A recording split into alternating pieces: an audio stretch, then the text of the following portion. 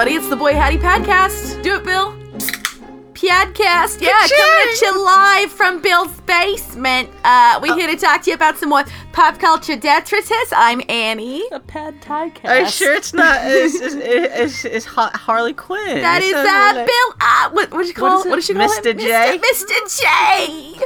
No, it's Bill. This is Foley. Is that? Do you think that that's a joke on the voice? Is like, I can't stand him. What's Thank you for going to a Singing in the Rain place. Singing in the Rain. Okay, fucking yeah. love, I fucking Well, it's the same Brooklyn kind of like. Yeah. Fucking love that. But that is the voice I'm doing. It's totally like my mom would always do that voice when I was like a little girl, so it became a theme in our house. I wonder if that was inspired by that character. Well, I mean, granted, like I said, the that Brooklyn kind of accent, that kind of like, Brooklyn that's a thing. Is But a thing, yeah. Anyway, hi, how you doing? We're doing good. We're just we're literally sitting here recording while watching a live stream of the Olympic flame, which is, dude, it really is just fire. There's some fucking soot on some of them mirrors. Yeah. Well, it's weird because when they first unveiled it at, they lit it inside the Olympic Stadium last week. It was like a moving kinetic sculpture, and now it's just kind of still. I was hoping it would be moving the whole time. It's beautiful, both still and in motion. It is. Now. It is. Okay. And they can just somebody goes up and gives it a low 5, and it just that would moving. kick the whole thing moving again and stuff like that. But it's. Man, I had an anxiety dream about the Boy Hattie podcast last night. Did you? Because the last thing I did before falling asleep was I emailed Bill and said, Bill, let's do the thing. And then I went to sleep, and I dreamed that you and I met at this brand new Bratz place. And we were recording the podcast there, and then you had invited a whole bunch of Boy Hattie listeners without telling me. And some of them were ones I knew, like one of them was Max. I was like, hey, it's Max. Again, we've only got 6 listeners, and so then there couldn't be that many there people. were these other ones, and this one awkward dude, it was not an actual listener. But or anything. your brain was just manufacturing dream people, person who was very nice, but brought a list of all the upsetting and problematic things I've ever said on the podcast. And like, you should work on this. And like, I was just so distraught. I was just staring at this list the whole time. I've been watching enough Olympics that I had a dream that my car was inside another car.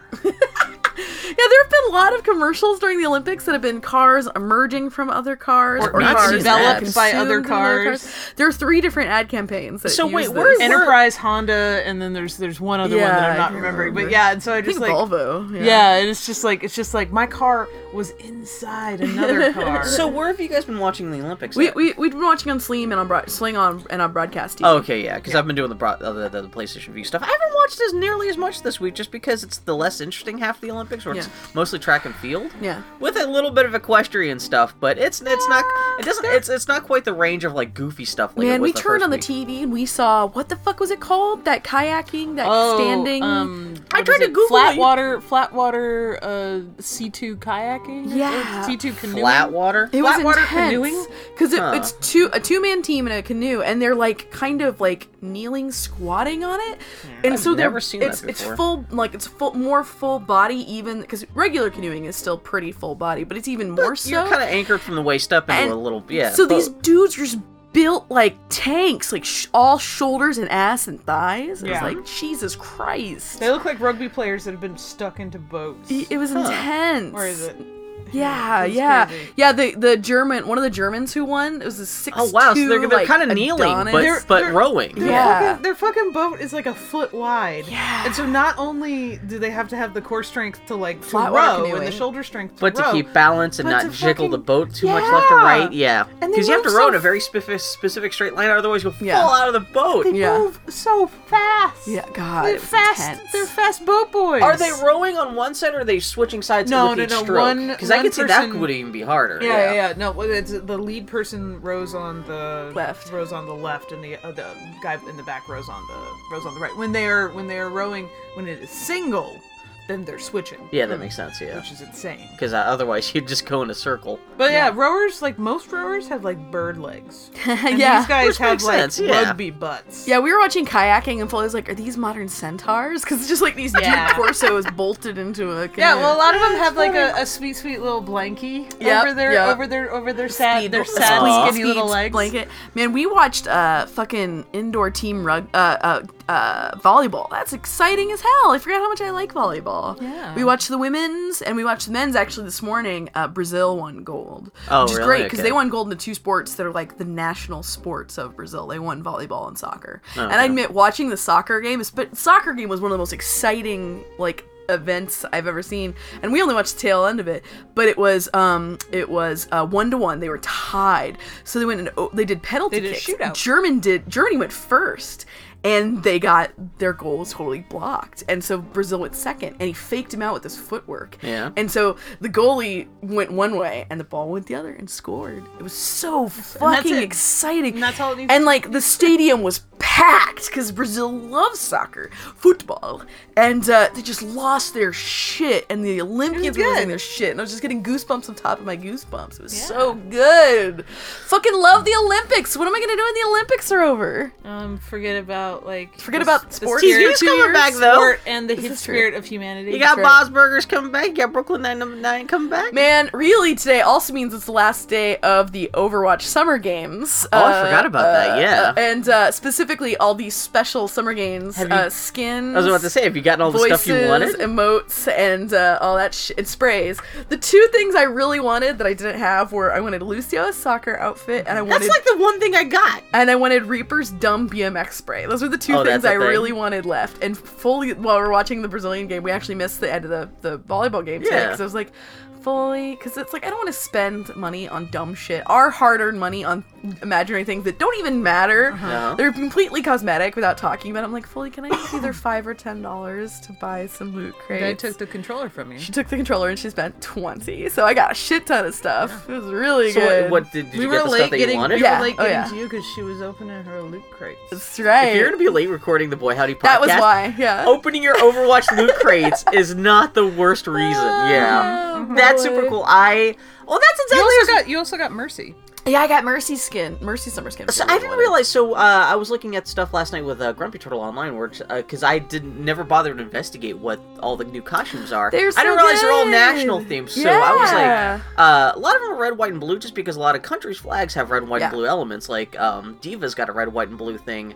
But with like on a white background with like little red little or black rectangles, because I forgot that's what it's the Korean flag's a white field with like the red and blue yin yang in the middle with like little black blocks, and her thing looks really cool. Yeah. But Mercy's thing is red and white because the Swiss flag is just the red field with the white cross on it. I really love Torbjorn's outfit. I didn't see that because he's Sweden, and so it's all blue and yellow and obnoxious. He looks like he's the handiest IKEA worker. He does. It's so good. You know what my favorite things I've actually seen out of that are just the new player icons. You get Symmetra doing like some kind of like loop. I got Winston playing table tennis. It's very cute. You got him doing volleyball. Or it was volleyball. No, and then you got Soldier 76 golfing. Soldier 76 golfing. I'm so happy because I got the spray and I got the pose. It made me so happy, dear Lord. Man. See, and you know what? I feel glad too, because you guys have spent exactly the same amount of money I've spent on loot. Because when the game first came out, I dropped $10. Like the day it launched, I was like, oh, I want extra stuff. And then I dropped an extra $10 with this Olympic stuff. So we are even in terms of. I'm really happy because Lucio, I haven't gotten any Lucio loot crates for his outfits. Do you play Lucio a lot? I play Lucio a lot. Okay. The characters I play most are Lucio, Reaper, Torbjorn, and those are actually my 3 go-tos. Yeah. Okay. I'm trying to learn Reinhardt. Those are your 3 mains? Those are my mains, yeah. I'm trying to learn Reinhardt. You're doing pretty good with them. My shipping mains are, no. Do your mains have cool ults? Fuck you. Anyway, can't believe I like Overwatch. I don't like playing with anybody though because everybody's so much better than me. Yeah, it's just not fun. Would you play with me?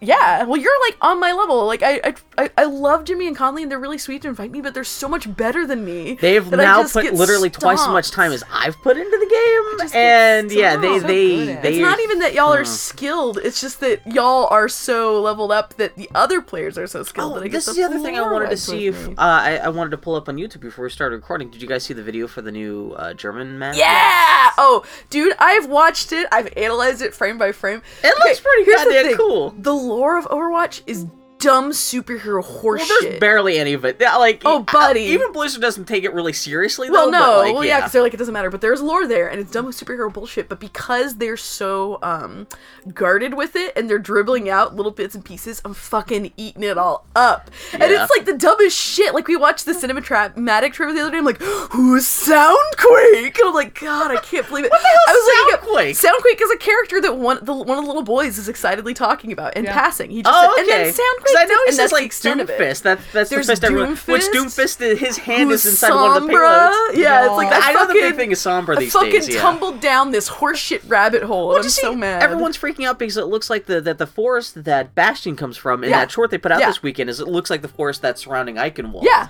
of course it is. Which is the new German. It doesn't look like it built the same Ozian fantasy town as in the distance. Well, it's weird because like in the distance in that short is like a bright new futuristic city. That is literally what I just said. But you see that it's in the background of Eichenwald too. Yeah, but it is literally the set. Well, I had to look at it I didn't catch that until a second viewing. I was like, oh, okay, well that does make sense. Yeah, I've watched it man, so many times. Bastion's poor little PTSD bot. Poor little dude. It's totally. I mean, they just went to a total Iron Giant place, and to the point I even saw people, games people on Twitter, like tweeting to like Brad Bird, like, "Did you see this?" But it's Bastion. Fucking Bastion's Overwatch. one of my mains, so that made me happy. So you're you're a Bastion ass. Farah, Bastion, and Junkrat are my three characters. Of course, That's so right. Well, just because I'm really good with grenades. Yeah. I want to get good at. Then maybe we could play together because I want it. Reinhardt and Bastion is such a fucking killer combo. Oh yeah, no, that's when I played with Daniel when there's the Farah map, the Egyptian map. One of the default things is he just turns into Reinhardt. I just hide behind the shield, and especially if there's a Farah who tries to jump over the archway and just mow her ass down. It's just exactly. Yeah, that's a good combo. Fucking you find characters that are good combos together. So fucking Overwatch. It's a cute game. It's not the end of the world. I care about this shit. So it looks like instead of capturing a point and then just manning the payload to the end of the game, you're gonna man the payload to the point. And it has a battery ram into the castle, and then you have to protect the king's skeleton. It's probably Reinhardt because it's the symbol on the front of the battery ram the same as the symbol of Reinhardt's hammer. I fucking hate that I care about this horse shit. I do appreciate the fact that Blizzard will put a lot of attention to the detail for the lore, but they don't make it necessary to to know the lore and enjoy the game. The game isn't canon. It's ridiculous. I know, that's the thing. There's this lore that does.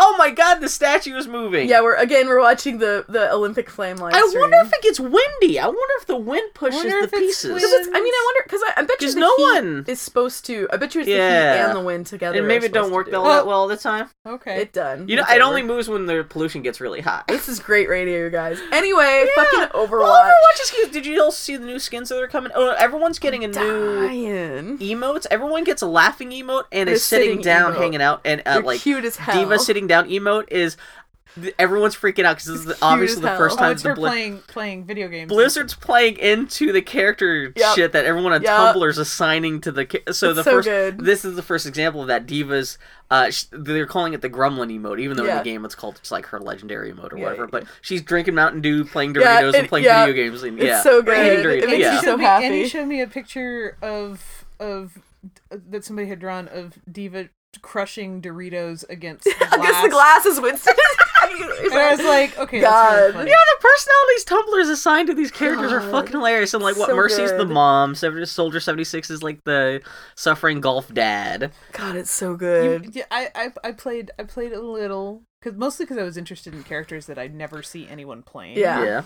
And like I found Zenyatta, out, I found out I like playing Mei. Mm-hmm. Okay, yeah. And man, Mei, Widowmaker, and Mei can be a fucker upper. Yeah, dude, Mei can ruin your day. The flying kneeling guy. Yeah, I actually do really. He's pretty great. They've patched him up, so he can be pretty offensively because like he's one of the few characters that just shoots really straight. Yeah, like, even clear across the map. Yeah, and he can fire super fast. And when the game first launched, he wasn't that powerful, but now they've kind of boosted his power, so he's secretly like a pretty good. He's actually kind of like a secret sniper. Almost. Yeah, he doesn't quite zoom in, but he should shoot so straight. If you play with a good Zenyatta player, they will fuck up your day. Yeah, and Mei is kind of like there's some neat blocking that she can do for herself and for like you just block someone into a corner with her. Yeah, she's one of the characters who can heal herself too. So in a pinch, so that's kind of nice. So if you play really defensively, she's really good. Yeah, so Overwatch is it'll be interesting to see how that game grows. But Overwatch, she's good. Fucking Overwatch. I'm glad you guys are having a good time.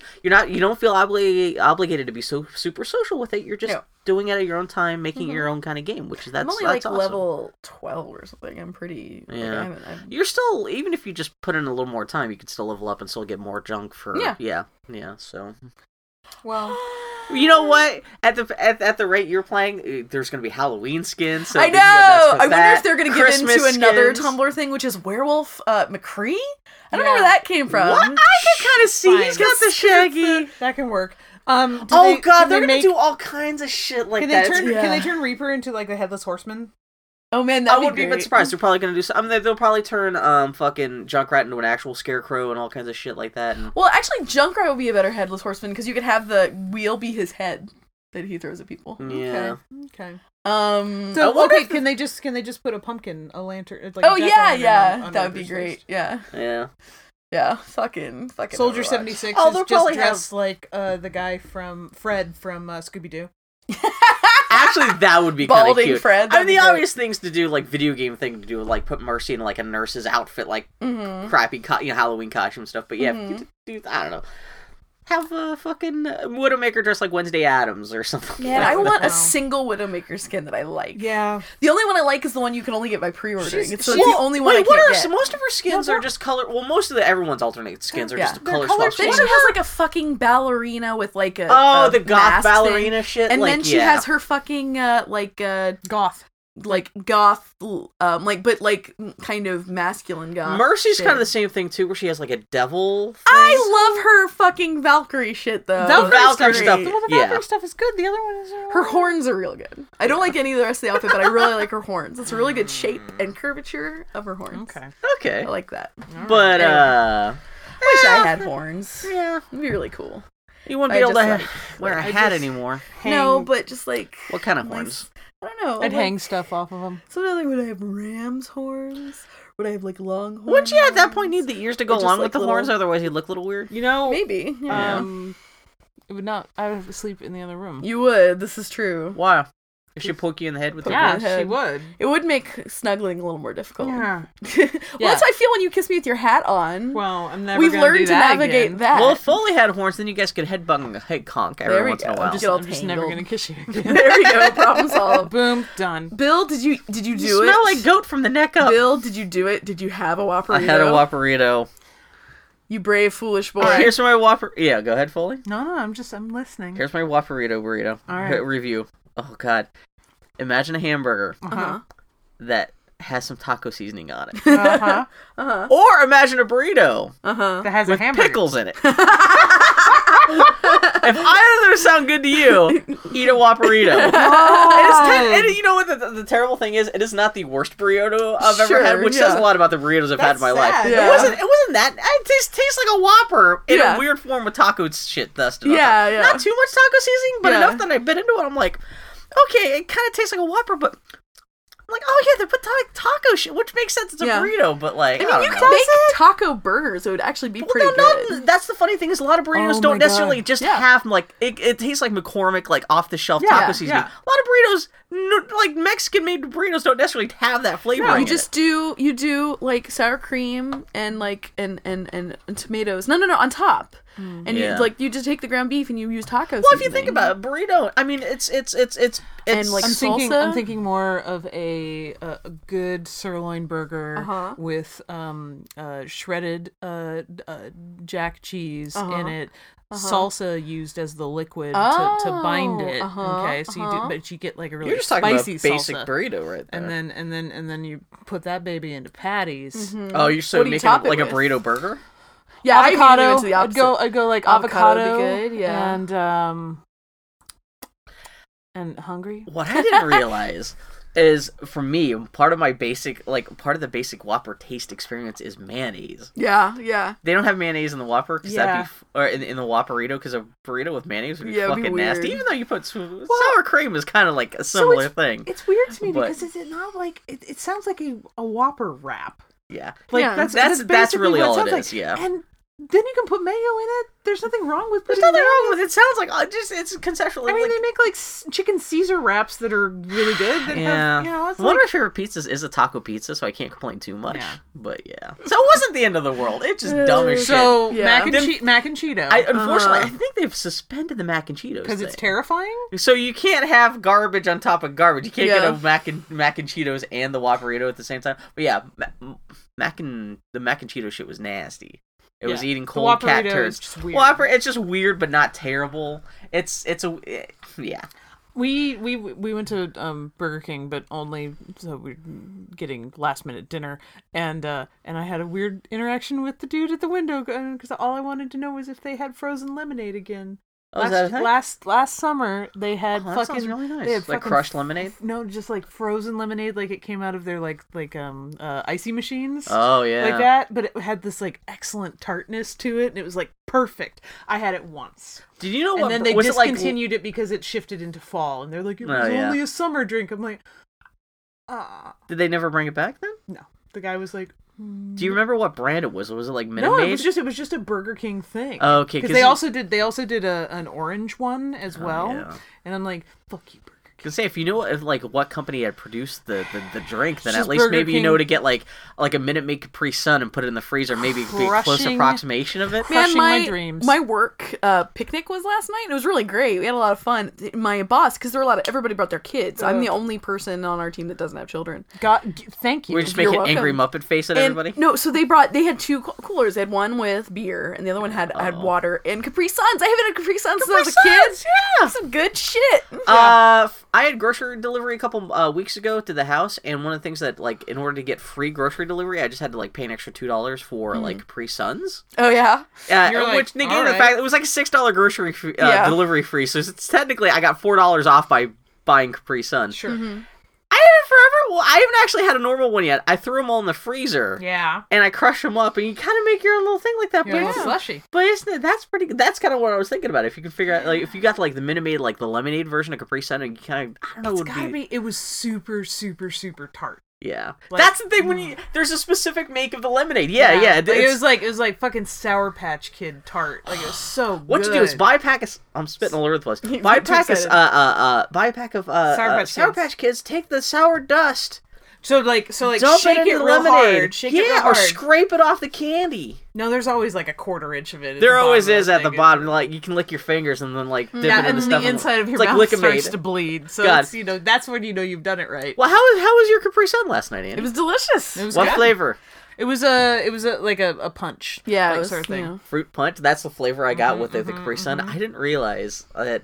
I had a weird flashback the moment I started drinking it to. I think the last time I've had a fruit punch Capri Sun was back when I lived in Pittsburgh when I was a kid, like going to the local amusement park. Yeah. So it was a sudden summer flashback to being like 15. Bill, I'm pretty sure I know the last time you had a Capri Sun. It was on Mount St. Helens. Mount St. Helens. When you had your first Lunchable. I don't know if it was fruit punch probably flavor. That's the thing, yeah. it was specifically the fruit punch flavor. Yeah. But yeah, that may have been like a strawberry or cherry drink or something like that. But that was probably the last time I've actually had a Capri Sun, though. Yep. Which was the first time I had a Lunchables, which means I need to eat more Lunchables in my life. No, you really don't, dude. I'm just saying. I love that Lunchables come with the whole drink, though. Technically, it's like an MRE for idiots. Yeah, military ration. Yeah, I like that they've changed the like, if you go back to past you and you say in the future as you're holding this Capri Sun and you're gently drinking it and go, yeah. In the future, baby Annie, they will use this technology for applesauce. And I'll be like, is that how it's? Did they have like the foil packaging? They're like crushers. I'm kind of surprised more food isn't just in Capri Sun pack. Technically meat. Oh, that's a harder sell, you have like Bill. mashed bacon and like a foil squeezable. Essentially, it's just a toothpaste tube at that point. True, but Hey, Bill, tell me about literally anything else in your show notes. Rather than bacon paste. I was hanging out with Dylan and I we were working on Friday, and we started talking about Maniac Mansion and video games and stuff like that. She asked me if I've ever heard of something called Gahan Wilson's The Ultimate Haunted House. Mm-hmm. I had never heard about this. Fully had never heard about this. Annie, you said you'd seen something about this back in the day? My dad and I would go to Fry's every once in a while as like a bonding thing because we were dorks, and there was one of the PCs in the entryway had that on it, and I would play it while waiting for my dad to finish Okay, so you're at least one person I know who's actually even heard about this game that's how before. I played that game and The Seventh Guest. Yeah? Well, this is like another game that's kind of Maniac Mansion style a little bit, like Maniac Mansion for little kids, where you're walking around a haunted house and there's all kinds of crazy shit and voices and monsters that you could talk to and it's feed more ingredients comparable to something like The Seventh Guest, where it's like a series of I've never actually played The Seventh Guest. slideshows with basic like puzzles. Not like rather talking to than people, personalities, and narrative-based, inventory-based. Yeah, stuff, but it's just like the artwork. I guess Gahan Wilson was a cartoonist for the New Yorker. And I guess he was kind of like the modern day Charles Adams, where he did a lot of ghoulish stuff, and so he looks like this whole game was drawn in like MS Paint, very sloppily with a mouse. I love that aesthetic. I want that to come back. I know it must be hard. You'd have to figure out some sort of. You probably have to do it vector based and figure out some sort of like rendering process to get all sorts of different resolutions, right? But it would be. I love that aesthetic. I love the doodled in paint aesthetic. That's why whenever I have like 15 minutes of work and I'm like, I should do something to clear my brain, I'll do a Microsoft Paint doodle. Oh, they still have Microsoft Paint? Oh yeah. Has it gotten any better, or does it still look like Microsoft Paint? It's still. I mean, it's better, but it's still Microsoft Paint. Yeah. There's now anti-aliasing, so it's I know it kind of ruins it. But there's a free app called Paint.net that is literally pretty much Microsoft Paint with layers, which is perfect. Does it have like 3 fonts from like 1989? Pretty much. Oh, that sounds really awesome. But anyway, it fucking makes me so happy. I want to play. Now I want to make Foley. We should make a romance novel with that aesthetic. With like a visual novel with that drawn in MS Paint with a mouse, so it's like kind of melty looking people, like kind of hugging and stuff. So good. Oh my god, the stats. Foley's distracted by the Olympic flame. It looks like it's off. This is not really good radio.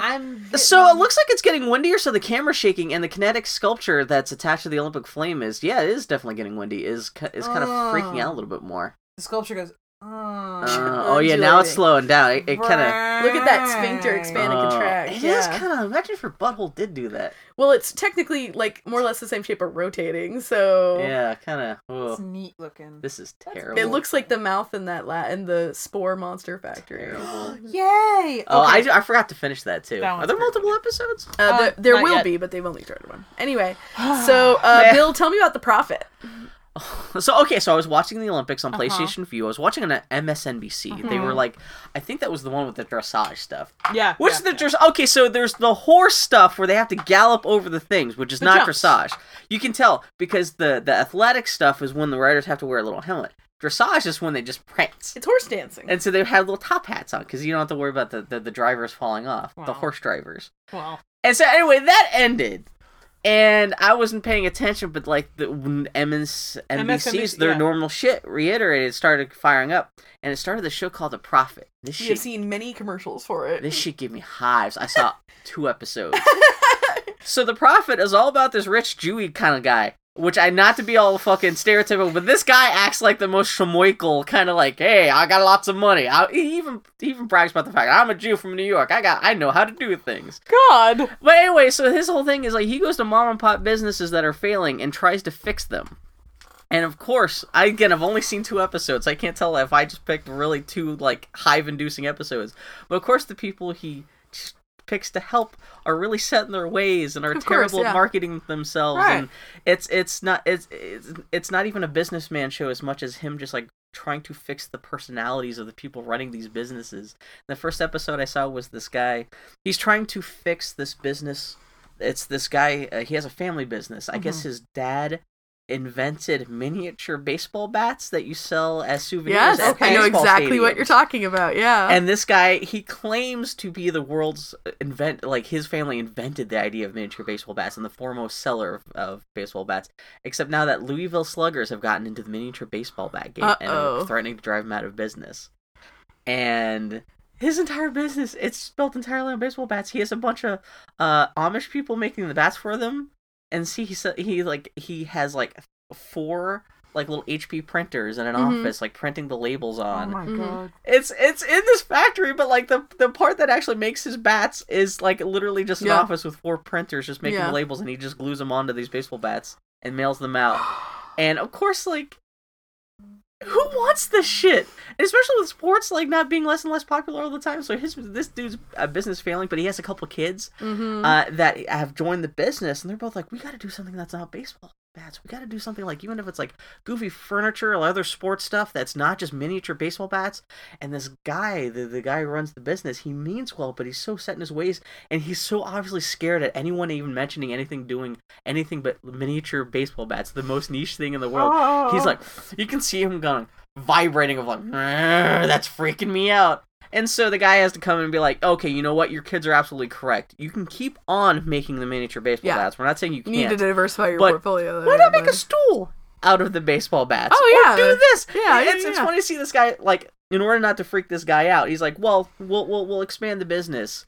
Well, no, it makes it, you're building on what you're good at. Yeah, because at first he comes in and says, well, you should be making ashtrays and stuff like that, or something like that. Anything, with baseball bats. Anything that's not just baseball bats, you need to grow the business. And yeah, the guy's freaking out so bad. That's when he has to come back and be like, okay, well, what if we just make stuff out of baseball bats if it makes you feel better?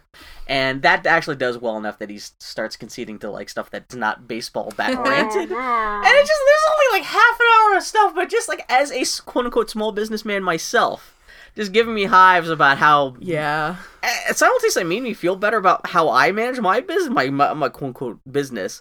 But like seeing the personalities of other people who try to also have their own homemade businesses are just like, oh my god. Well, usually people who get into business, it's because they're good at a thing. Yeah. But a business is so much more than that, just one thing. Well, especially someone like this who inherited the business from parents. And so this is all they've known their entire lives. Yeah. And they literally don't know anything else. Yeah. And so even changing a business in the smallest of ways of like, okay, take your baseball bats and we'll just turn them into stools. And that's like mind-blowing, like, oh my god, I don't know if the world can take this kind of mentality. But yeah, that's the profit. Man, even that's really difficult though, because you have to do weight testing and then you have to figure out packaging standards. Well, that's why he was kicking back, and he's like, it's a whole other world. And like the guy's kickback about that is like, what about baseball bats? It might confuse people if we suddenly have baseball bat furniture, because of how like every excuse he has, he's coming up with like as to why. No, those are. I'm not saying those are actual. But those are actual reasons. Like furniture stuff is up subject to a whole world of testing and litigation. A baseball bat doesn't have to support a body. Exactly. Yeah. Anyway. Well, not in a classic, traditional, like, acceptable on television sort of way. The interesting... Foley, don't talk about my fetish. Y'all went there with me eventually. I can see that. I think that may be the first time in this podcast that you went to the filth place that Bill and I didn't go to. Yeah. I'm so proud of you. Especially miniature baseball bats. It's because I'm watching that sphere. And miniature baseball bats are much more manageable. Yeah, I mean, I've seen those. That ain't nothing. Like, it's like... I worked at a sex shop. Yeah, I was saying, that's like a Sharpie. You're used to this kind of shit. It's like a Sharpie width, I think if you're making a stool out of it, it's bigger than a Sharpie. Yeah, I hope so, yeah. It's a very tiny stool for Barbies. So it's a real one niche business to another. So you're saying that a Sharpie is the baseball bat for Barbies? Yeah. The anal baseball bat? Well, or the whatever. Hey guys, Bill, tell me about... So anyway, the last thing I have to say about the profit is the interesting part is, I don't know why I'm talking about this so much, but aside from emotionally, that was the emotional highlight of this week, was watching that show wishing I was dead.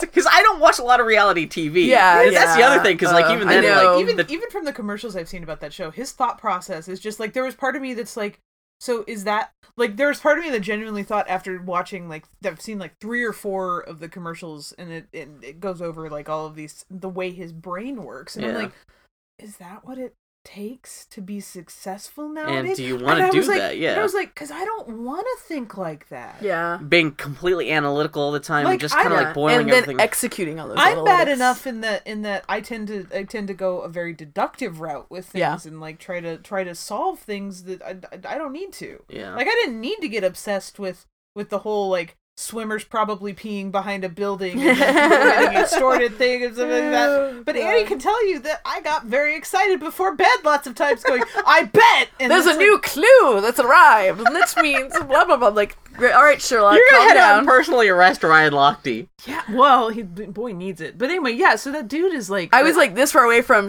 let me swipe your face, and then chloroforming her with a rag. Ryan Lochte just needs to finish middle school. I think it's even more basic remedial. But anyway, the interesting thing about the Prophet is eventually, at least in the 2 episodes I saw, he offers to actually invest in the company to fix the problems that are wrong. Yeah, because it usually takes investment. But that's great, because that opens him the leeway where he can say, okay, well, now that I'm an investor, I'm a part owner of this company, now I really get to make the choices. And then I think it depends on how much he invests that's into the company. Thing. And there's an interesting part where he gets to negotiate with the person, say, whatever money, whatever debt you have, I can erase that, but you gotta, like, this is how much of the company you're giving me, and this is the control I get. And seeing people wrestle with that too is just again more hive-inducing, because like you can see these people are like, oh, this money that will save my future, but they're giving up a part of this company that they're like, and part of the control. And a lot of these people are weird control freaks. Yeah.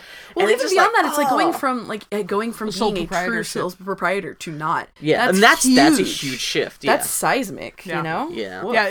It's really interesting. It can be for the best. It can also be for the worst. Yeah. It's really really interesting having experience going from being a sole proprietorship and an independently run business to being a corporately run business in our work. See, I want to marry this with like anyone who like from the Great British Bake Off decides that they're going to start their own bakery. This guy shows up to save any of them they may be failing. Like just like this could be the sequel series to Great British Bake Off. But anyway, that's the profit. I think about that all the time whenever I look into tattooing because most tattoo artists are terrible business people. Yeah, because you're good at this particular type of art. And this, fortunately, it's in demand enough that if you're skilled enough, it doesn't matter if you're shitty at scheduling and you're shitty at bookkeeping and you're shitty at all this. You're shitty at customer service. Like me. I'm terrible at customer service and stuff. Even though I'm a small businessman, I'm good at drawing, but that's the only thing I'm actually really good at. Yeah, Bill, I want you to let me handle your marketing and business a little bit. Seriously, we need to talk about this sometime because I think about that all the time. Bill has once or twice shown me these spreadsheets that he's working with printers and stuff, and I just like get horny just looking at them. I'm like, let me fix your spreadsheets. Well, I'm about to do a bunch of new Studio Ghibli prints, so this is a good time to jump in, but we're gonna talk about this after this. Anyway, we saw a lot of commercials for the profit, and they just gave me consciousness raising headaches. Yeah, I never even heard about that until it just happened to show up right after. I hadn't either. It's the only reason we did was because parts of the Olympics were on MSNBC, and that's weird stuff that we were watching. Because the thing that's interesting about being in businesses and having served different roles in different businesses is you see people who are genuinely good at aspects of their job versus people who have developed momentum, and that momentum keeps them going, but they don't change or shift, and they're not thinking flexible, about how or it's not even about improvement, it's about surviving from moment to moment. And that's how most of us function in our jobs. It's not necessarily about making things better, it's about just getting through the things you need to get to do. And it drives me crazy, but sometimes that's how you have to operate. And the tricky thing is when we operate like that all the time, it just burns you out, destroys you. Takes all the pleasure and delight out of everything because you're always putting out fires all the time. Like my job is like 25% fire based and the otherwise, but I'm very fortunate that my team is all about processes and making things better. What would you say my job is? Your job is all fires all the time. You're the this is fine dog. That's you. Just surrounded by flames. Yeah. I just realized how funny it is that, of course, the dressage stuff would be on MSNBC because that's the rich people's channel. You're being followed by the profit stuff. You're not wrong. Have you been Bravo, which is also owned by Comcast and NBC, was the place that you went to see tennis. And golf. Yeah. What does Bravo show the rest of the time? I mean, Bravo's like an arts network. Oh, okay, and stuff like that. But still, I mean, it's like it's a little bit more highbrow. That's all that they stuck tennis and golf on Bravo. Yeah. And then USA was almost all the soccer preliminary matches went on Univision. Yeah. Okay. Yeah. Well, that totally makes sense. Yeah. Yeah, it's just fascinating. All the judo was on El Rey. They actually let people wear the masks and everything. I wish. I hated going to a thing and seeing a description and being like, oh, fuck, weightlifting, I want to see that, and clicking to it, and it was like the where you had to look at where the fucking comma was and then what time of day it was. Yeah. Weightlifting, I missed it. Yeah. Yeah, well, that's a nice thing. Supposedly, with this NBC app on the Apple TV, man, we sound like fucking shills. But supposedly, it's caching everything so you can go back and rewatch it. That would be really nice. I don't know if you sign up for it now, if all that stuff will still be available, or how much of that stuff will be available, but I don't know. Because the one thing, so, like, I was watching a large portion of stuff on my phone, and I was really, like, I'm like, it's nice that I can do that, it's nice that I can see that, but man, I do not want to be watching the fucking Olympics on a 3.5-inch screen. Yeah. Man, it's funny that you mentioned that, because right before we started recording, NBC came out and started talking about today, they announced that they suffered a 20% drop in viewership in the Olympics. It's the first time it's the first time the Olympics have had a drop from the previous Olympics airing on TV, and it drove me nuts because they got the head of NBC now talking about he's blaming the fact they put so much content on mobile devices and other channels, and he's blaming the drop on millennials. Bullshit. Millennials don't like sports, and because they were chasing the millennials by putting all this content on other platforms that isn't just the one single NBC network, that they diluted the brand and no one's watching because of that. You want to know what actually diluted the fucking Olympics is getting the asinine commentators that they had. Yeah. Bob fucking Costas needs to retire.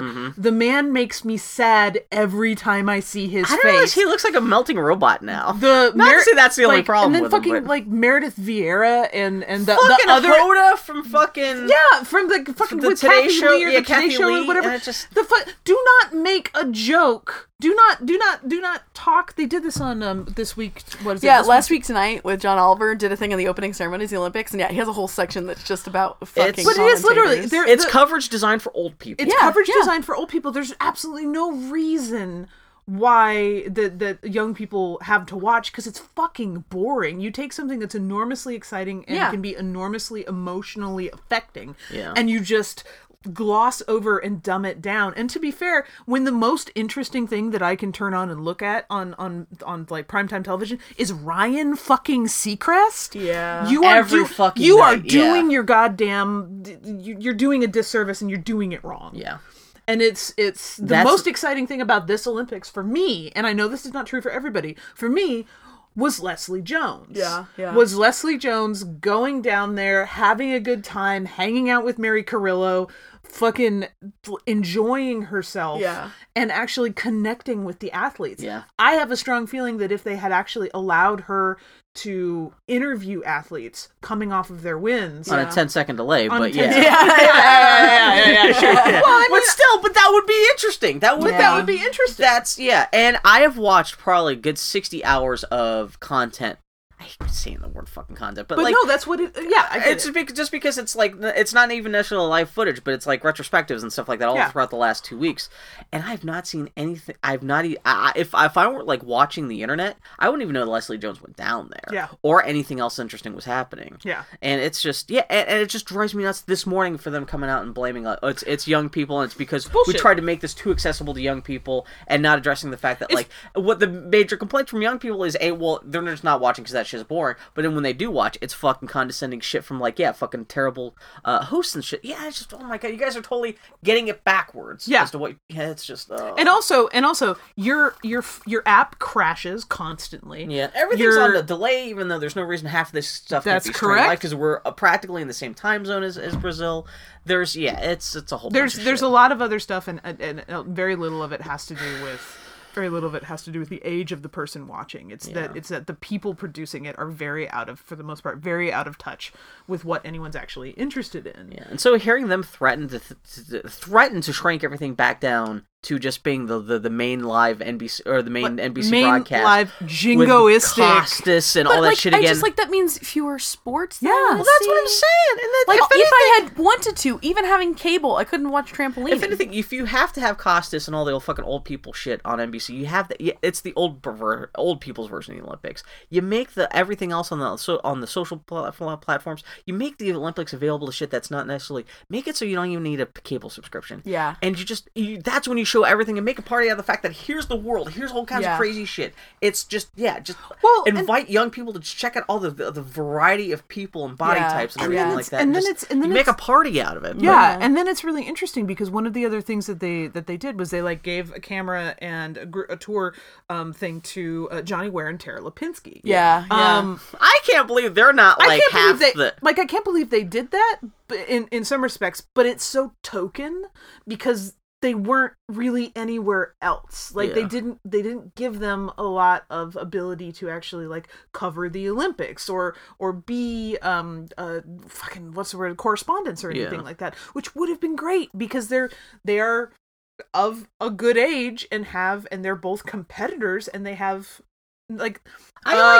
gymnastics. One of the main commentators, and one of the reasons that it was actually fun to listen to some of the gymnastics commentating was because Nastia Liukin was actually that the female? Okay, yeah, she's she was a gymnast, I think 8 years back. She's young because she said something about how she is the same age as one of the daughters of she's the same age as there was the 41-year-old lady, and she's like, oh yeah, I'm the same age as her daughter. Her daughter. And even the male commentator turned on and said, really, you're that young? And she's like, well, what can I do? I'm not that old yet. And so that was a great interaction. She's really young and relative to that generation. She can speak kind of firsthand knowledge of that. It's not some fucking old lady who doesn't even know anything about this, who's there just to make jokes and shit like that. It's just and she also it was also interesting from a competitor standpoint of being someone who she goes, well, we don't really want to guess. I didn't see a lot of errors, but the judges are a lot closer than I am. Yeah. And just being a lot more fair about the type of commentating that she's doing. And I feel like it's just better and different, you know? And it's like they didn't do a lot of that. And there's plenty of opportunity. Some of the you have to fill up so much airtime over the course of 2 weeks. You have so much time to experiment with the stuff if you want to, and they don't. That's pootie tang. Yeah. Your old thing doesn't work, and just trying to build an app that was like that's really hard to navigate, really hard to find any content that's actually like interesting to watch. I did, and like I said last time, I was interested in the men's gymnastics because we don't normally see it because men's gymnastics, the program is not as good, so they don't show it. Yeah. I wanted to see it. They were doing like pommel horse and vault, and I literally turned to it, and for like 5 or 10 minutes, it was just a camera focused on the pommel horse. Yeah, rather than cutting back on all the off-network stuff, they need to centralize it, make it very easy to find everything. Yeah. And just make it more easily available to everybody, and people will come and watch that shit. That's all they need to do. And now they're talking about cutting that stuff, and I'm like, no, that's the total opposite. You need more of that stuff. You need to make it more easily available, and just centralize it so everything's easily discoverable, and that's half your battle right there. I mean, I swear to God, if they would, this would not work on anyone with me, but I would pay like $20 for complete access to the Olympics. Yeah, like if you want to do just like everything live, you can see. I mean, that's the problem, I guess, with like they have deals with cable providers where maybe it makes that hard, but try to do something at least, you know, even if you have to pay out a little bit extra just to get extra. I don't know. It's just, I don't know. 2020 Olympics, you could just have like anime commentators. Come on, man. You could do something. We got all kinds of ideas. Hey, Bill, tell me about Back to the Future 2's terrible acting. Man, randomly, my housemates and I, we decided to watch all 3 Back to the Future movies back to back over the last couple of days. I realize how bad the acting of Back to the Future is. Back to the Future Part 2 is. Because we were just joking about how, the first movie, everyone's just like playing parts and stuff like that. But like, okay, I swear to God, the first movie is the past. The third movie is Cowboys. Is the second movie the future? Yeah. Okay. For the first like third of the movie, the first like 45 minutes. Okay. Yeah, and everyone's just, we were laughing how everyone it seems to have gotten the same piece of direction, which is just to sound like this, because I'm old. Everyone sounds like Winona Ryder in Star Trek, when she's like, Spock. And like, even Michael J. Fox pretending to play his own daughter is just like, everyone first time I ever noticed how bad the acting in that movie is. I mean, the makeup's not really good either, but whatever notes they got in terms of like playing alternate versions of themselves or future versions of themselves, old versions of themselves, it just looked very simplistic and stuff like that. I just wanted to throw it out there. It's kind of funny. I really did not do that much this week, so that's why I threw a bunch of very tiny things my into the show notes notes. are empty, Bill. You'll notice I literally watched the Olympics and played Overwatch. And then I watched Transformers the movie for Retarded the Party podcast. Have you guys ever seen Transformers the movie? Fuck no. I was hoping you guys had an in-depth commentary on Transformers the movie. No. All I know is that Orson Welles voices the intro? Yeah, and it's the last thing he ever did. He plays a giant planet-eating planet. Actually, it is a planet, just eats other planets. It doesn't make a lot of sense. But it's a robot that turns into a giant robot that still eats other planets. It's the last thing he ever did! And his head gets blown off at the end. And it orbits another planet. It's very silly. And the other thing I did, me and Daniel had a huge argument. I want to do this movie called In the Mood for Love for Retarded the Party podcast, but it's a romance movie. And you don't like romance movies. But I watched it. It's actually pretty good. It's about 2 Hong Kong people in 1962. They had their neighbors, and they live in this. He made you watch this? No, well, I made myself watch it. I don't want to do it for Retarded the Party podcast, but he saw the trailer and he thinks it's boring because it's about love, and I'm like, love is good. We should talk about. We don't always have to just talk about Transformers the movie, but I just want to talk about In the Mood for Love because still not quite sure if we're going to cover this on Retarded the Party. Someone else this week was talking about how good that movie is. Really? Like I jump on to. I don't know. I may have muted Gainer. Why? What happened? Well, I'm taking a break from main Twitter, and I go on to it every once in a while. But my rule you're is, on weird Twitter now? No, if you talk about Trump, I mute you. Yeah. Okay. Because I can't handle it. Like, I haven't really been on Twitter for a month and a half. If you talk about Trump, I mute you. I just can't handle it. And someone else was tweeting about In the Mood for Love. Like, one of the random times Have you ever heard about that before? Yeah. Because I only heard about recently, there's Tony Zhao, he does the Every Frame of Painting YouTube series about movies, and he has an episode about editing, and that he spends a lot of time talking about In the Mood for Love. And I thought the premise sounded interesting, 2 people who move into next to each other in a crowded apartment complex. Yeah. Turns out both of their spouses are cheating on them. And these two people who's, you know, they're kind of left to their own vices because I didn't realize their spouses are cheating on them with each other. Oh, which I saw the movie, was like, fuck that shit!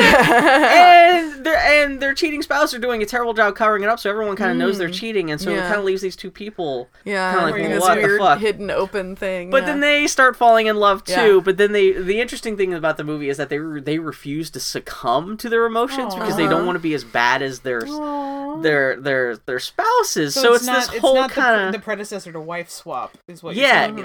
Like there's no heavy lovemaking or anything like that. It's all this very reserved thing about these two people are better than their own spouses, falling more deeply in love with themselves than their spouse even fall in love with it, because their spouses are just fucking. Yeah. And it's just kind of like meaningless and bullshit. But it's a little ridiculous because it is our love is so much more pure than that. Yeah, Not that they ever say that, but that's kind of like the tone of the film. Implied. I mean, romance movies are by their definition heightened. Yeah, and these people who deserve each other even more than the other people, they're fucking, but they refuse to like dirty themselves and and not quite as haughty as that sounds, but they're trying to be more reserved. But it's only 90-minute film, and it's like great period piece. The two stars are Maggie Cheung and Tony Leung. They were in Hero and a whole bunch of other stuff. Maggie Cheung is hot as balls. She's wearing these great. She's super. Oh my! She's just. I hate to be that white guy who like gets a boner for hot Asian ladies. But you don't have to do that. You can just. She's gorgeous. She's a beautiful woman. Her hair and makeup is fantastic. She's wearing these very reserved dresses with like these high collars that kind of make her like very kind of like. But she, like it's obviously playing the thing where she's trying to be very kind of reserved, but also like she's in love with this writer who lives next door to her. And it's like it's very kind of it's a cute movie and but very slow and reserved, and it's just the definition of a slow burn romance movie. So which is funny because like I'm doing this for this podcast where my previous movie is Transformers the movie and go from that to this. So I'm trying to convince my podcast co-host like can we do this too? Anyway, I'll Bill, see if thank you for mentioning period romance because it reminded me of another movie I watched. Yeah, I figured you guys would at least appreciate the movie for Love Talk. I was homesick on Monday, and I spent that time. I was like, oh, look at movies on Hulu. The first movie I watched was a documentary, not a period romance. It was a documentary in the history of the Teenage Mutant Ninja Turtles. Which I was kind of intrigued by because... Well, we're oscillating between super high class and bullshit on this podcast. Well, I was intrigued by it because there have been so many iterations, but it was like the worst. Out of the Shell tour? Is it actually It does talk about that. Did you know... Is it hosted by the Turtles? Did you know that Michael Ian Black and what's his name? Ben Garrett, or whatever his name is, the two... The state? Yeah. They dropped out of school to tour in the Out of Your Shell tour. That was their first experience with show business. Were they just doing the voices or were they in the suits? They were in the suits. They were not even the glamorous stuff. It's kind of worth watching just for that. It was really good. You know, Maria Bamford played Casey Jones for 2 seasons of that. She toured all around the country with them. It was awful because it was just these middle-aged white dudes talking with great gravity about the Ninja Turtles. I will tell you, the section about the movie was kind of interesting because... The first live-action movie? Yeah, the first but it's like everything else they just kind of glaze over. Yeah. And I'm like... That first live-action movie is pretty good. Yeah. It was interesting because they talk about how it was made and why they went that route, and it was actually kind of interesting. Jim Henson was in each of the suits. They did a lot of split screen. Exactly. But the movie I watched after that was I went and looking in the God bless me the LGBT channel of movies on in Hulu, there, and you know it's like as a gay person you watch most gay movies, and it's like there are good movies and then there are good gay movies, and they're very rarely overlap. A good gay movie is not always necessarily a good movie. It's just the Barrett standard is so low. But there's like some amazing ones. Like there's State of Grace. Okay. And there's Saving Face. Saving Face. Woof. No. Anyway. You just made up your own sequel. I did. Yeah. Anyway, what I learned is that Saving Grace is about the old English woman. Yes, it is. Who does marijuana. Pot. Yeah. It turns out, yeah, it's great. It turns out that 50s movies about blondes going to Nevada to get a divorce and then having a lesbian relationship with a younger brunette is a genre. Is that what Carol is in Nevada they go to? Yeah, because you go to Reno for a quickie divorce. That's the thing.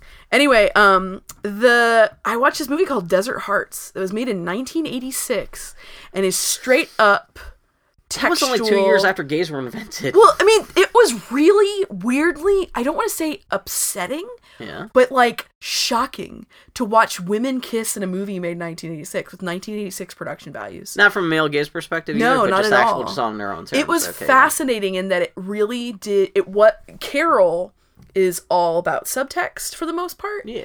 Whereas Desert Hearts is straight up text. And I was thinking about it, and I was like, is it because in the year 1986 you could have women have sex and still people wouldn't get it? I was like, what is that? But then I'm like, well, we live in the era of Harold, they're lesbians. So it's like you kind of do need to. I mean, having it be from the 80s. Yeah. And with the context that like doing a lesbian movie at that time was not as common. Yeah. But it was probably with AIDS was being as newsworthy and everything as it was.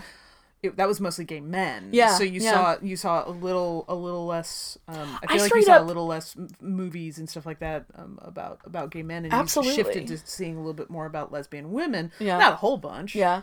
Just a little. But man, the poster looks 80s as Desert shit. Hearts is intense. Oh, it takes place in 1959 yeah. too. Okay, yeah. So it's about a woman who is a professor who goes to Nevada for a divorce. Okay. While she's there, she's staying at a dude ranch while she's when there. Does Denise Crosby show up? She does not. No.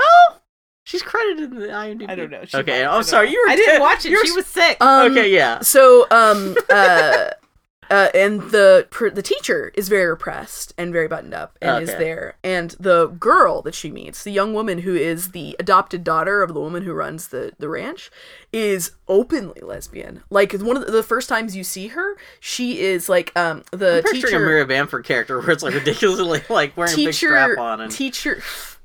Yeah, that famous Maria Bamford character who's a lesbian who walks around in a strap dressed like a hot dog with a strap on. So the one of the first scenes is the teacher goes and knocks on the door of the cabin that the young woman stays in, and she just straight up opens the door and there's a woman. You can see a woman in her bedroom, and it's like really awkward. This woman is just openly lesbian, and she works at the this one Slot's place, and she's in a relationship with another woman who works there who's getting married, and there's a lot of pressure on the young brunette to marry this dude who basically accepts that they're gay and will let them be gay, but they have to be married. You know, they have to be married men.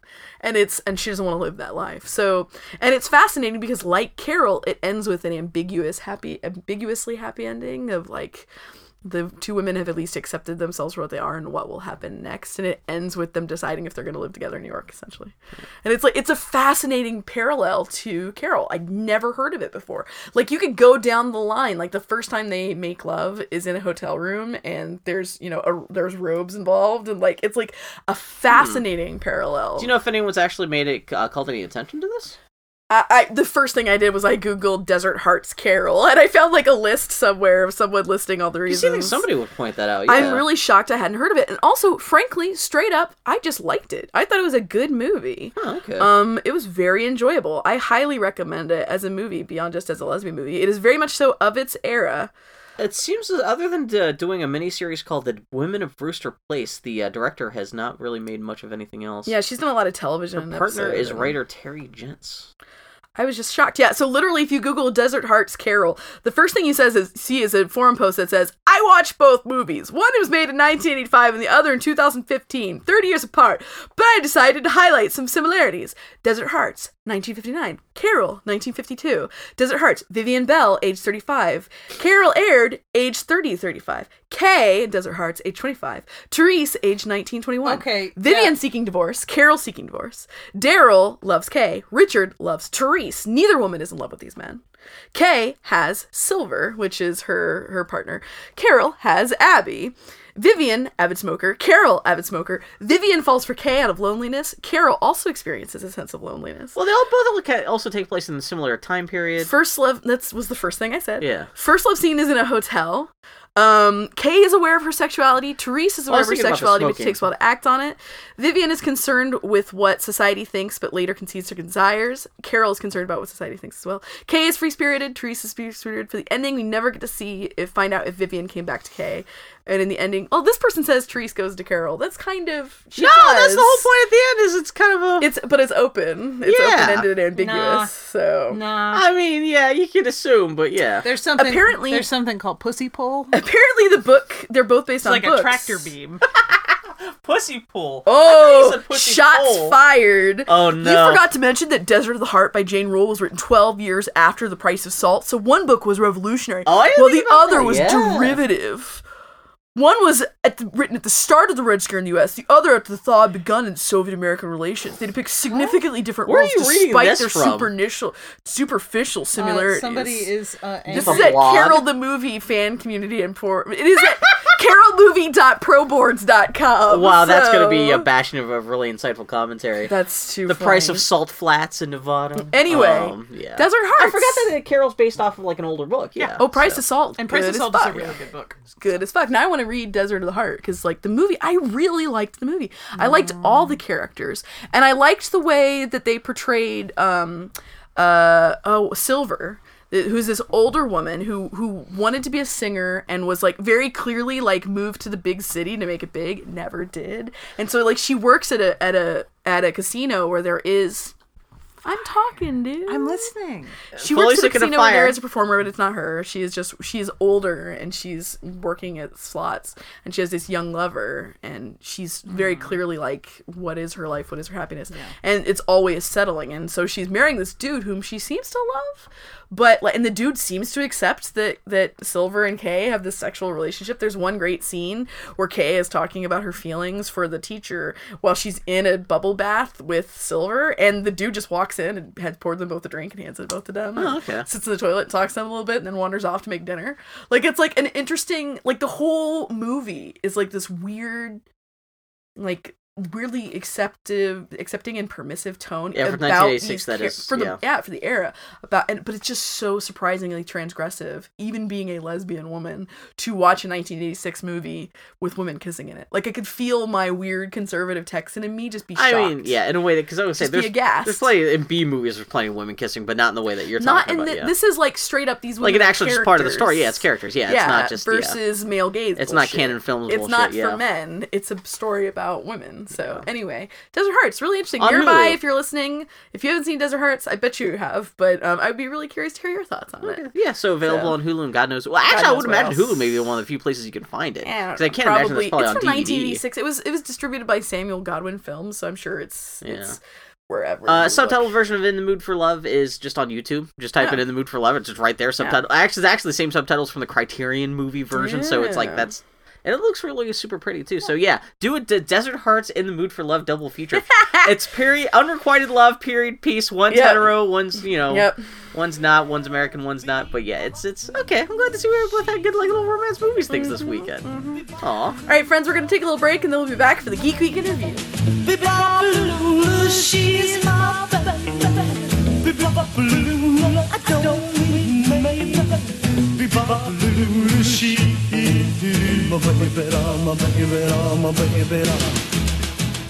Hey everybody, it's time for the Geek Week in Review. This is the part of our podcast where Bill has made news in the week that was, and I am reading his notes off and learning about these things for the first time. Do you want to talk about Mr. Pickles? They gotta play Mr. Pickles on Rugrats Die. Throwing it out there. I don't know if that's newsworthy or you care about that or anything like that. Annie, want to read that? Okay. I didn't add that to show notes. I just saw people even right now on Twitter still freaking out about that, so. Rest in peace, Stu Pickles. NPR shut off comments for its website.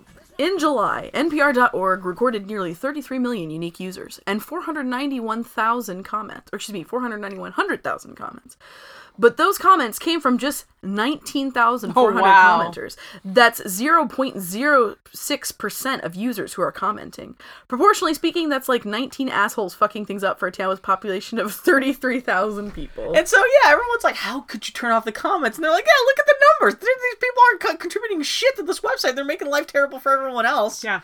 And so, yeah, fuck it. And so everyone's like, well, like, people tend to forget how big the internet is and how small the community of people ruining the internet for everyone else is. Yep. I'm great. It's NPR. They probably have a smaller proportion of assholes to other. Not that. I mean, still strangers. Every group has their assholes. But compared to like 4chan or like Reddit or anything like that, where places are kind of like assholes go to Lego boards and they're assholes. But I'm just saying. I think assholes would kind of glom, like, because NPR they're going to be everywhere. Well, and yeah, it's political. They may go to NPR just to fuck with people too, because that could be a fun afternoon for somebody. Bill, the more uncommon story is internet community doesn't have assholes. That's the more uncommon story. Yeah. But I love the proportion of 33,000 people versus 19. And those are just the people commenting, much less the people actually making it bad commenting too. So that's just how silent the majority of people just ingesting internet stuff is that don't even communicate with each other. Also, on Jesus, websites. how active those commentators were, because that's 500,000 comments from 20,000 people. Yeah. God.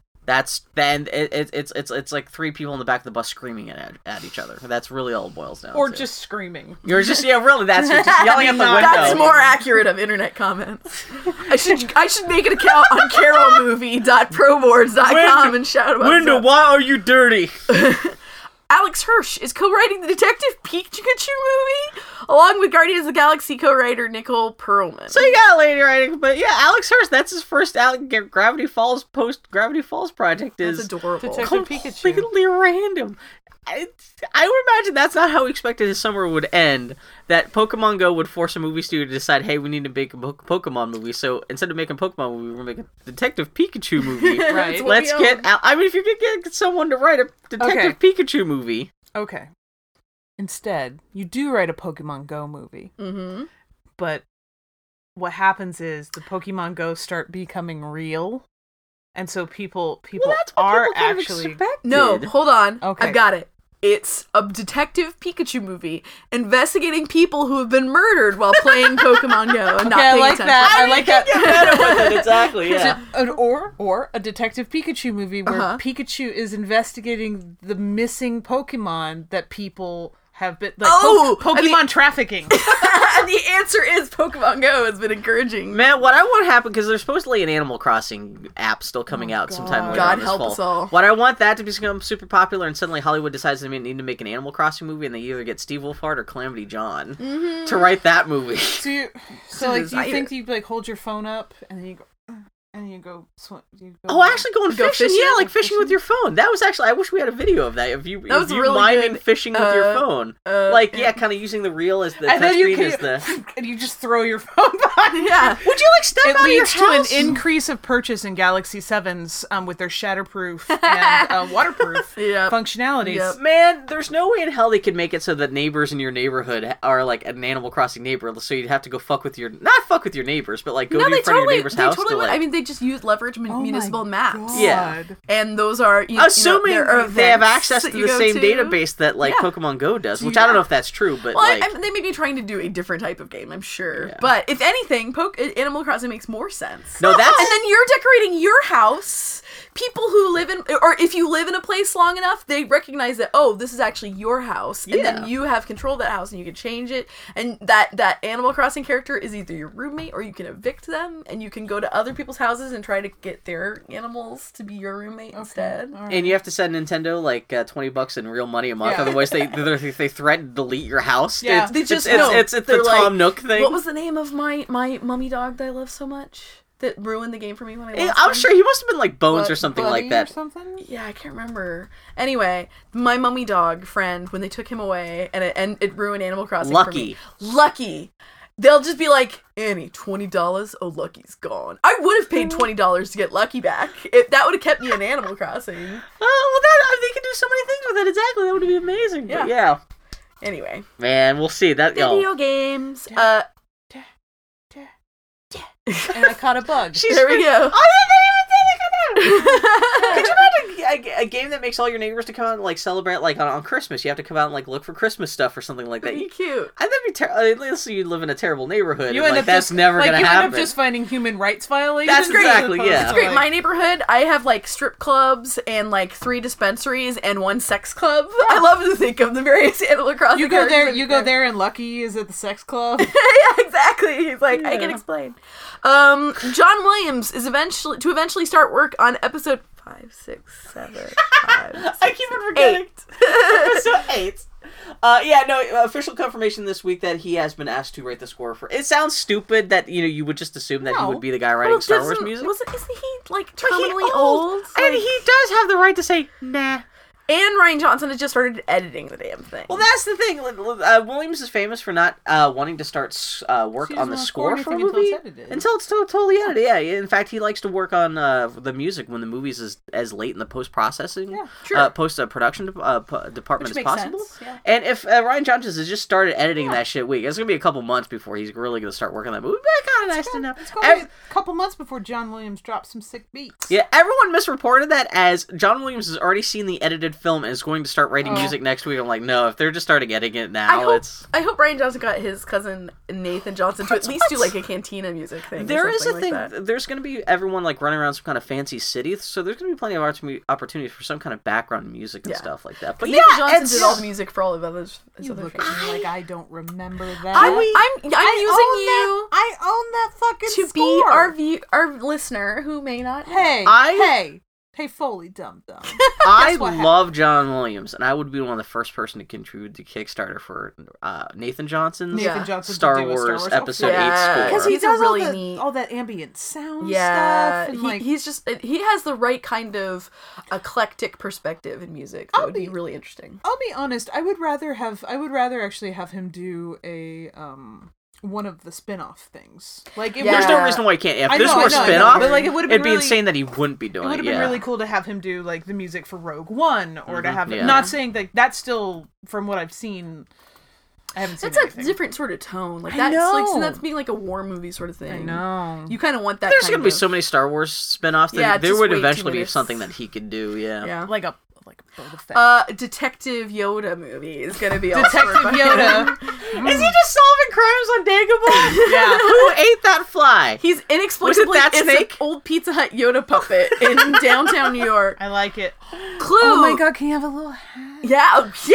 That's half the fucking point. Clue is supposedly being remade again. Hollywood's been threatening to remake that flick for over a decade now, but at least the news has led to a bunch of fun fan casting, mostly involving Idris Elba, Christina Hendricks, and Winona Ryder. Why not Simon Pegg as the butler? Did you see Justin McElroy's History of Clue video that he did for Polygon? Oh no, did he do? No, I didn't even see that. Super cute. He and some other Polygon dude. Yeah, it's the history of Clue in general, like from Cluedo to the modern day. Did it start off as Cluedo? Because I know that's the European version of it. Okay, it was originally Cluedo. You would enjoy watch that. You should watch that, and you'll learn. Cluedo sounds like such a dumb name. Well, it's riffing on Ludo, which is Latin for game, and was the name of the Clue. That's still put to the point. They're the British. What do you want? Watch this video. I highly recommend. Y'all should all Google or look up on YouTube the History of Clue with Mr. Adorable Mr. Justin McElroy. I learned that my handsome, intelligent wife has never seen the Clue movie. Yeah. I'm just really good at the game. It's got to be way too overhyped at this point. Yeah, that's the thing. It's cute, but it's not the end of the world. It was weird. Like, all of the cute dance team girls would get together in my high school and watch Clue and Grease and stuff like that. If it's already got that weight behind it. It was kind of a slumber party movie. Yeah, too. Clue, Princess Bride, Grease. I was just basically like, I will own you at that game. Yeah, Foley destroys a Clue because she's got that fucking brain. She's got that analytical brain. It's really great because people are like, are you even playing? Because they give you the notepad and they give you the thing so that you can. And I was like, I'm good. Yeah, I'm good. I'm just remembering and retaining. Like something that people should be observing, able to like do. A hawk. Yeah, and then just and it'll be like super early, and I'll be like, this person did it with this and this and and then to open up the thing because they're like, shit. And I'm like, yeah, I make it not fun to play this game. Super not fun. Foley too good at Clue. Then I would be curious. Actually, would be generally instead of just watching for fun, it would be curious to have you watch the movie and see if you can figure out if you can figure out the mystery. I know that Annie was telling me it had 3 endings. Yeah, so that's if you can figure out you get on the path because I can't. I've watched that movie a bazillion times, but I've never actually paid attention to how that ending makes sense. I'd be interested. You would be the person to be able to poke holes in that and go, wait a second. I'd be interested to see the 2 movies that I really, really loved were Clue and Murder by Death, which are very similar. They are, and they're made within 2 or 3 years of each other, too. But Clue is so vastly superior to Murder by Death, it's not even funny. I once did a double feature, and I was like, oh man. Or wait, no, did I get backwards? No, vice versa. Both, is it vice versa? I need to go back and watch, because I've seen both of them, too. Both have Eileen Brennan in them, which is adorable. But Murder by Death has Truman Capote. Yeah. And I think it also has Maggie Smith. Yeah. Just have Alec Guinness, he's a butler. But instead of saying one is better, just make a double feature out of both and you can decide. I think that's smarter than my double feature of Elizabeth and Shakespeare in Love. Yeah, that was a little more jarring. Which shared a lot of the same cast. Yeah. Like a large amount of the same cast. Reasonably within the same They were time released. They were literally in the movie theater at the same time. It was Jesus one Christ, time in my life that I've ever gone, I'm going to go see 2 movies in one day. That's Cate Blanchett? Cate Blanchett. Okay, yep, Yep. And I was like, point. Never see Shakespeare in Love and then end it and cap it off with Elizabeth. Not do the other.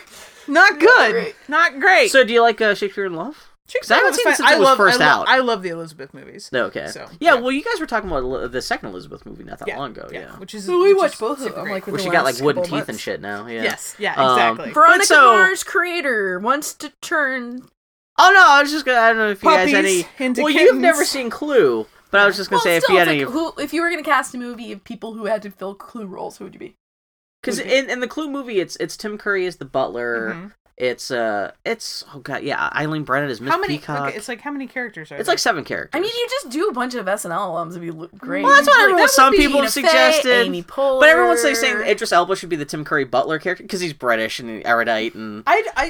Weird. Or weird, Benedict Cumberbatch. Maybe weird, not popular thing. I'd rather have Channing Tatum be the butler. I want Channing Tatum to be. He'd be a good Mr. Colonel Body. Mustard. I want to be Colonel Mustard. Oh, no.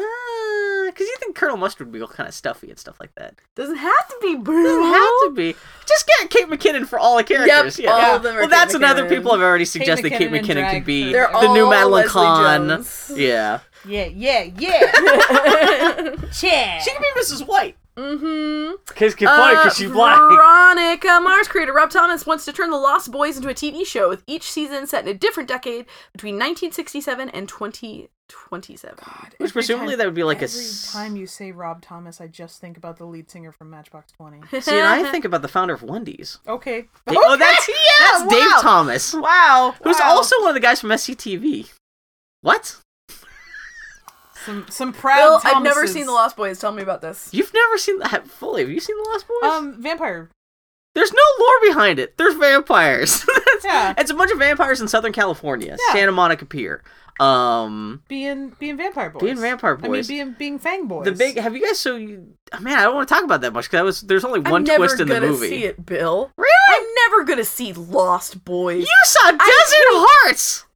Bill, I'm a queer woman who likes period films and romance. I hate vampires. I hate teenage boy horse shit that's alienating to me, and I'm not of that generation. Wait, so is the only reason you like Teen Wolf because it's about were animals? Yeah. Okay, cool. And I've never seen the original. and like that kind of 80s boy movie is like not my Fast alley. forward a year from now when you're a total Lost Boys fan just because it's Rob Thomas and has a bunch of hunky dudes in it. Yeah, exactly. We'll see. I really hate vampire stuff. You have to really try hard to make me like any of the vampires. See, Rob Thomas looks like he's about to try. Big fucking hump for me to get over. Like that was one of the reasons why I resisted Buffy so much, and it's still one of the reasons why I resist Buffy. You know what? What? It's okay that you like Edward. You think I protest too much? Yeah. You doth. You doth. I only watch that shit because there are werewolves in it. As much as I hate vampires, I proportionally love werewolves. Because vampires are all about, like, sexual, like, expression and, like, overly sexual, but in a way that's I just thought they were about having sharp teeth and biting stuff. But it's not erotic to me, whereas werewolves are all about a lack of control and, like, the guilt and shame and attempting to control that. That's much more that's Annie reading into things. It's a very Catholic that's thing. It. And Catholics love werewolves. Vampires are about having sharp teeth and biting stuff. It's a power fantasy, whereas the werewolf thing is a shame thing. Not even that. And then werewolves is about turning into a doggy. Werewolves are about lack of control, where vampires are about control. You know what? I don't even know what you guys are talking about. It's about being a puppy.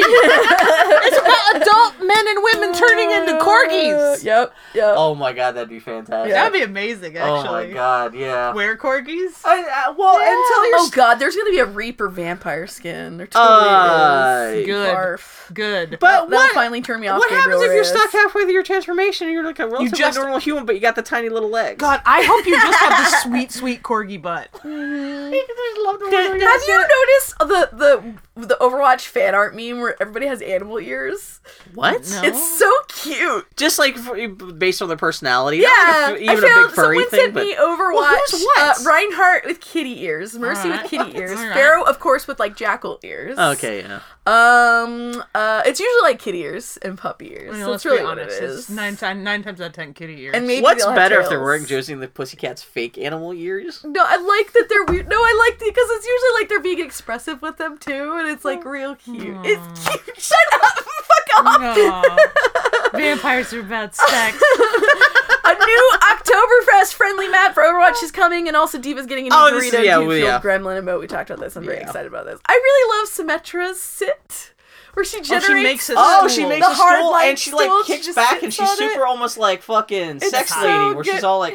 No, but she's all very kind of reserved in this very kind of like. I hate men. God. I just thought she looked comfortable. Yeah. No, but she's very upright, and yeah, she's the only one who's smart enough not to sit on the floor. pretty much. Gun retailer. That's actually a good point, yeah. A gun retailer at Wizard World Chicago got shut down less than 2 hours after the con opened last weekend. They were, quote-unquote, only selling replica guns, but this is still completely nonsensical given most comic convention stances regarding prop guns even being allowed on the show floor. Yeah, I don't see how they even got onto the show floor in the first place, considering half of conventions these days don't even let fake guns in, much less selling them. There was a typo. It was an M. What'd I do? Yeah? It was an M. You're gonna have to, we're not spellers. They were selling gum. Man, the Wizard Con! The Beach Nut people lost their Replica shit. Shut that down so They're fucking like, quick. replica gum! We gotta let these people in. Man, Well, yeah, just the weirdest fucking... I fell down a rabbit hole one day that was replica gun shit, because it's like people will make actual functional guns that shoot bullets that look like the Nintendo gun. I'm not kidding. Oh no, that's why Like- people are worried about convention stuff, because you could easily, not easily, but like with a little bit of know-how, It looked like the Nintendo gun, but it was solid metal. you could be, and you could shit. come and dress like It made me Captain feel N and gross. kill somebody. Yeah. It made me feel really gross. Yeah. Because it's like, well, the whole point is that it's like that's literally like a child's toy. Yeah. That you've made into a functional firing weapon that you can kill someone with. Yeah. You'd also take a super soaker and fill it with piss, and that's almost as bad. God! You're right. That's almost as bad as I think I'd rather get shot someone. and killed than get soaked in piss at a comic convention. Continuing in Bill's dead person corner, rest in peace Hobbit singer Glenn Yarbrough. He was a country singer. I didn't know this. I have no idea who you're talking about. He's the guy who sung the Hobbit song. He did. I guess he wrote a lot of the music and performed like in the original, the animated the cartoon Hobbit. Yeah. Okay. And I didn't only know this Yeah. because a friend of mine was it was Daniel. He was all like, "Oh yeah, I grew up with this." And Friend of mine, you wouldn't know him. Daniel, Daniel. Grumpy Turtle, who's mad at you because he doesn't want to watch a romance movie. So I don't know why I'm noting this, because he hates love, but he loves the Hobbit, so fuck him. But I'm kind of surprised I didn't see Does that mean he forget hates about this. the Hobbit? Because There's no love in the Hobbit. But he loves the Hobbit. That's true. If only the Hobbits. So he hates love, but is he capable of it? If only he and the Hobbit were so in love with each other, they couldn't bear to succumb to their love for each other. And Bill, if you thought that there's no love in the Hobbit, clearly you've never looked at Tumblr. Yeah. Oh, there can't be that much Tumblr Hobbit porn. Not of the original. Are you kidding me? Unless it's between Bill, Frodo. it's a bunch of boys. I want to talk real fast because Bill, I think, is still fixated on the animated Hobbit, and you are talking about the Tumblr love that exists for the movie. I'm talking about live beyond action movie. Frodo and Sam, because that's obviously going to be a thing. No, because of the Hobbit movies, Bill. All those hot dwarves. Those guys. Yeah. Everybody is all. But again, not the People animated ones. fucking the hot. Yeah. Because there's No, two hot hobbits. dwarves fucking each other. All of the dwarves. Yeah. All Even of the them. fat one? Even Circle the fat jerk. one. Even the one with like the crappy Bill, little I've haircut, seen no more beard. Clawhauser fan art. Like, are you kidding me? People love this Damn. shit. Well, he see flat and flubby and filled with fur. I can kind of see that. I'd fuck Clawhauser. I would good. not. That's good to know. I would not. I mean, Pizza Hut got a DJ pizza box. What? A DJ Explain this pizza to me. box? Yeah, so I guess Does randomly. it have one of those greeting card chips in it where you open it and it plays It's a almost song? that same thing. Where I guess randomly, if you order Pizza Hut fucking pizza for delivery to your house anytime in the near future, you might get like at the A bottom. DJ table? Yeah, at your pizza box can fold out into a DJ table. It's supposed to be connect to your sound system through Bluetooth, and you can like do little. You can scratch, you can remix and stuff like that. Isn't it greasy?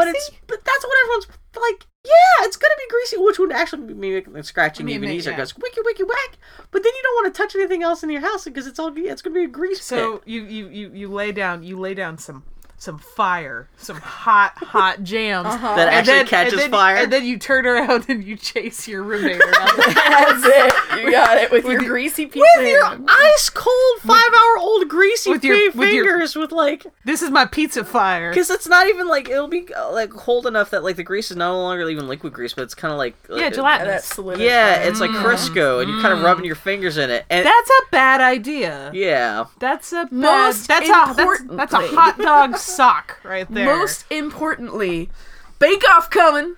Bake Off coming. Bake Off coming, y'all. Bake Off coming, y'all. Shit. Everyone run. I just picture Mary Bear with a shotgun walking through the projects, just like, I'm going to judge you. I'm so excited. Bill, we have to figure out what our system is going to be. Mary Berry as Omar. We're going to figure out what our system is going to be. My system is I download it from the Internet Dumpster and I charge you guys $10 an episode. It will pay it. Yeah, well, because I've got the PlayStation View, they do have BBC America, and of course the first thing I realized, I checked up on when I saw that Great British Bake Off was coming this Wednesday, was if BBC America has it. Of course not. No, of course not. Thank you, BBC. I'm gonna have to pirate your shit just to watch your shit again. If I could pay, I would. Again, yeah. God, I would pay $100 to watch that season. I would pay. Because it's 10 straight weeks of fun. Money. Yeah. It makes me feel like the world is not a total turn. So, if people hated all this Olympic talk, this is going to be the last before 10 straight weeks. Oh, God, we're going to be awful. Sorry, everybody. Bake-Off freak out. Sorry, everybody. I'm not sorry. Man, that's going to take us all the way through to November. Are we just going to call it the Bake-Off podcast? Like the Boy Howdy? Well, it's already happened once before, so we'll see. We've never been. No, we just did Boy Howdy Bake-Off Corner. Last summer we did, because every week, because that was when What's-Her-Face won. That's true. Spoilers. The female. The female. Did you see there's like a new Sikh guy with like the turban and everything like that? Yeah. Oh, you haven't seen the trailer? There's a trailer. There's a trailer. Everybody, we have to stop this podcast right now. This is the Boy Howdy Podcast. We're at Boy Howdy Podcast on Twitter. Howdy at boyhowdypodcast.com is our website. We'll talk to y'all next week. We have to stop this right now. Stop recording.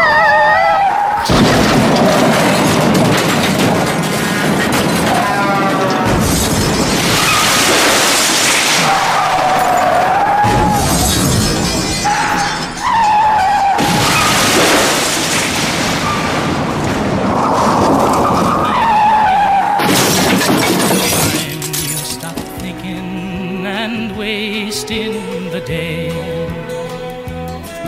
the man who's a dreamer and never takes leave, who thinks of a world that is just make-believe, will never know passion, will never know pain, who sits by the window will one day see rain. Greatest adventure is what lies ahead. Today and tomorrow are yet to be said. The chances, the changes are all yours to make. The mold of your life is in your hands to break. The greatest adventure is what lies ahead.